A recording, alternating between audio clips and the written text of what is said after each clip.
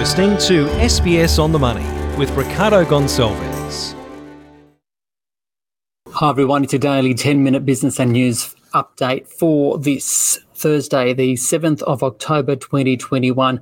Later, we're going to be taking a look at why volatility will continue on the share market, what needs to happen before that will ease.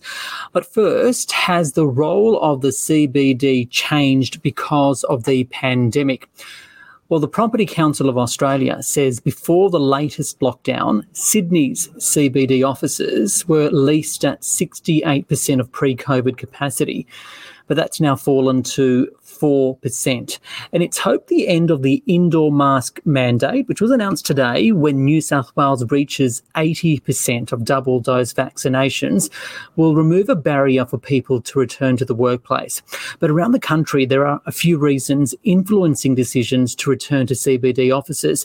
The main one, obviously, is the government public health restrictions and lockdowns, but around 25% note greater preferences for flexibility, including work from home, workplace safety and public transport concerns, along with changed tenant requirements, have also been recorded. So for more, I spoke earlier with the New South Wales Executive Director of the Property Council of Australia, Luke Acterstrade. I think today's announcement by the New South Wales government, including the easing of restrictions, such as not requiring office workers to wear masks once we hit 80% double vaccination, is a really positive step forward.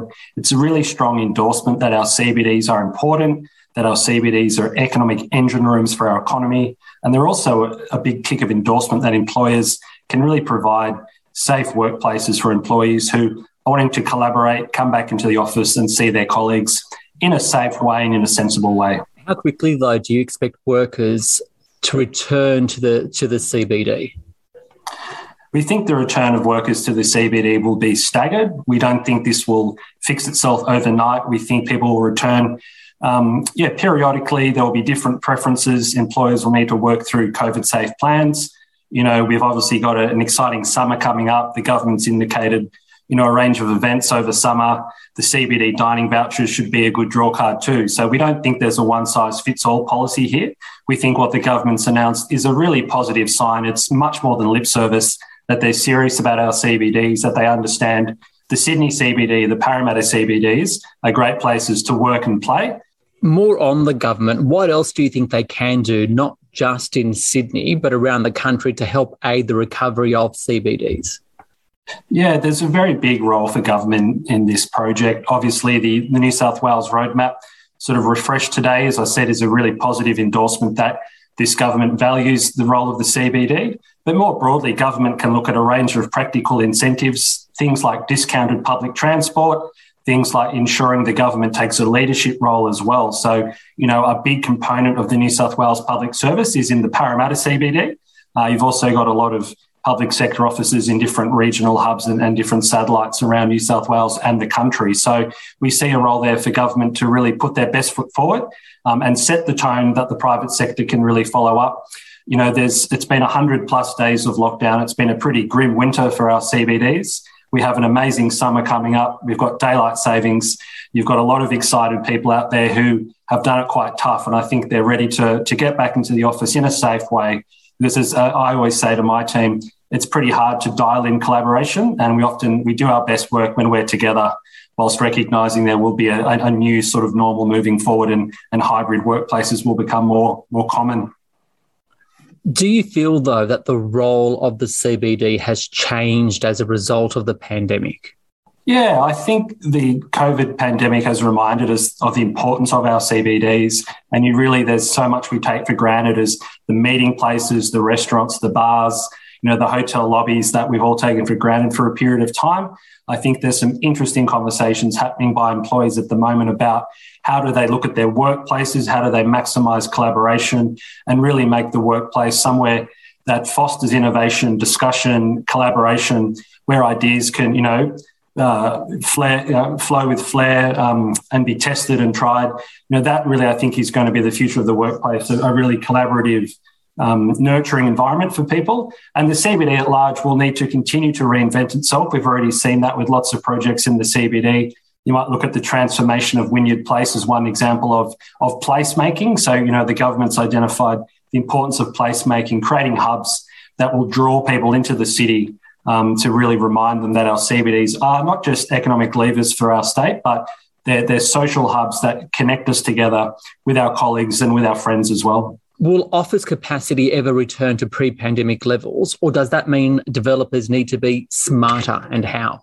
I think there's a lot of optimism about the future of the office. I think claims that the office is dead are grossly over-exaggerated. I think the future of the office is looking very positive. There's a lot of optimism. There's a lot of innovation happening in our CBDs as well. Look, we know this won't happen overnight. We know it will be a few drops before the waterfall can be put into existence. But we do see a really positive return.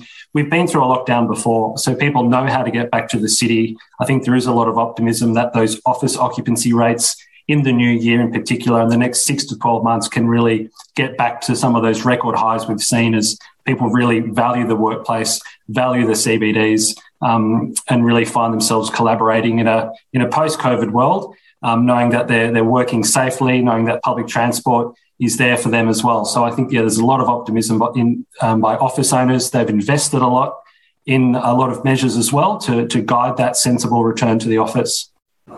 Luke Achterstraad there from the Property Council of Australia. From property, let's go to the Australian share market, which did close higher today, breaking a 2-day losing streak. The S&P ASX 200 up by 0.7%, 7,261. Tech stocks led the gains. Energy players declined, though, as the price of oil fell. For more, I spoke earlier with Kyle Rodder from IG Markets.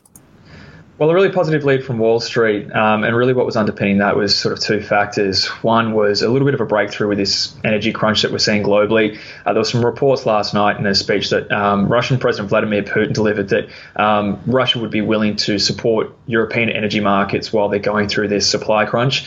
The second thing that really turned sentiment around last night in US trade was this kind of deal brokered between congressional Democrats and Republicans about kicking the can down the road effectively as it relates to this debt ceiling negotiation, giving an extra 2 months to be able to effectively negotiate a raise to that. So it was really significant because obviously volatility in the bond markets and energy markets have been very significant in pushing equities around.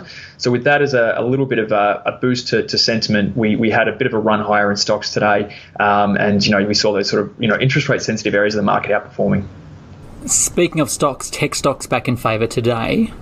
Yeah, exactly. And it was precisely for those reasons. We saw energy prices coming down very modestly last night, which have been pushing up inflation expectations and therefore pushing up bond yields, and tech stocks are very sensitive to bond yields. There's also been a lot of bond market volatility as well because of these concerns about the debt ceiling and what that would mean for money markets and how that would flow on to treasury markets as well, effectively if the US government went into technical default. So again, some of those sentiment factors as well as those downward pressure on yields that we sort of saw did allow for those growth sensitive stocks that are very interest rate sensitive, yield sensitive, to kind of recover today.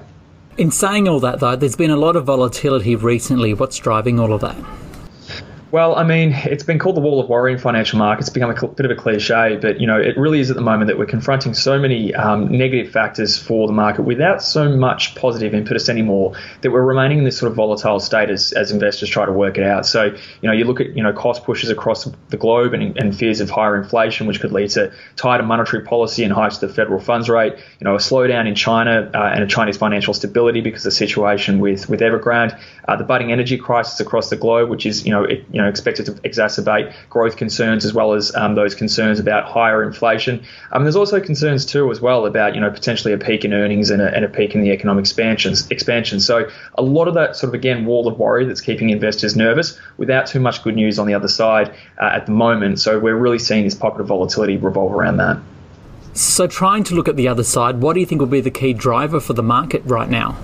I think first and foremost, the biggest thing is really trying to work out this inflation story, because the big thing is obviously investors have told us, policymakers have told us that they believe it to be transitory, but transitory is starting to become a very, very long thing. And as we see continued signs of the pandemic causing this supply disruptions across the globe that are putting upward pressure on prices, as well as now this energy crisis, there is this concern that maybe inflation will persist for longer yet. We could be heading for something of a stagflationary environment if growth starts to slow down too. And that's a bit of a problem for policymakers, because is they're really good at stimulating demand through lower interest rates or fiscal spending, but those structural changes that come about to support the supply side dynamics are difficult to change and could linger for some time yet. So I get the sense that until we get a greater sense of the inflation outlook, and that we do see that these inflation pressures are transitory, and that growth and policy can be a bit more moderate in the future, then that until we sort of see that the light at the end of that tunnel, it won't be until then that markets will feel a little bit more comfortable about the future.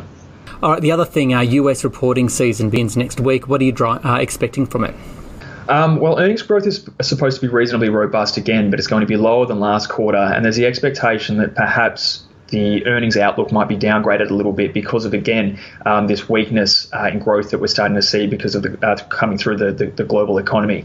The other big factor will be too, I think, is again those cost pressures and what companies say about how they're handling, higher input costs and this inflationary dynamic as well. I think one thing that hasn't been noted enough in the markets is that, the S&P 500 has seen almost record high profit margins since the pandemic, effectively, because of all the stimulus and the pickup in the recovery. What we're seeing now is potentially that peaking out a little bit, and the higher costs going that the businesses are wearing starting to erode those margins and potentially hitting their profitability somewhere down the line. So that's going to be really significant, and it really does augur as a pretty big earnings season, given the fact that we are seeing this broader global macro backdrop of heightened volatility.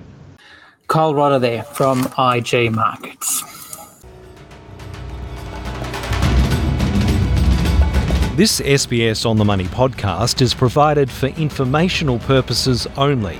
The content on this podcast should not be understood as constituting advice or a recommendation. It is not personal advice and does not consider your personal circumstances or objectives. You should contact a licensed professional before making any financial decision.